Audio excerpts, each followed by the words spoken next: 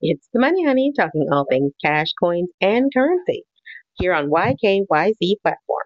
All right, so current inflation rate pretty low. If you start to hear talk of inflation getting above 2%, 2.5%, then you want to start to pay attention because that is an indication that markets are in serious flux.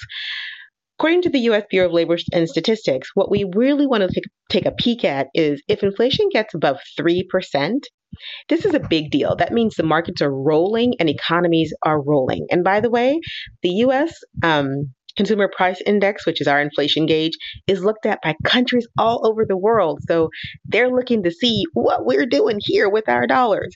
So right now, your dollars are sitting pretty, but keep your eyes on the CPI because that tells you if that cost of that milk that I'm talking about is about to go up and whether or not you can actually afford it.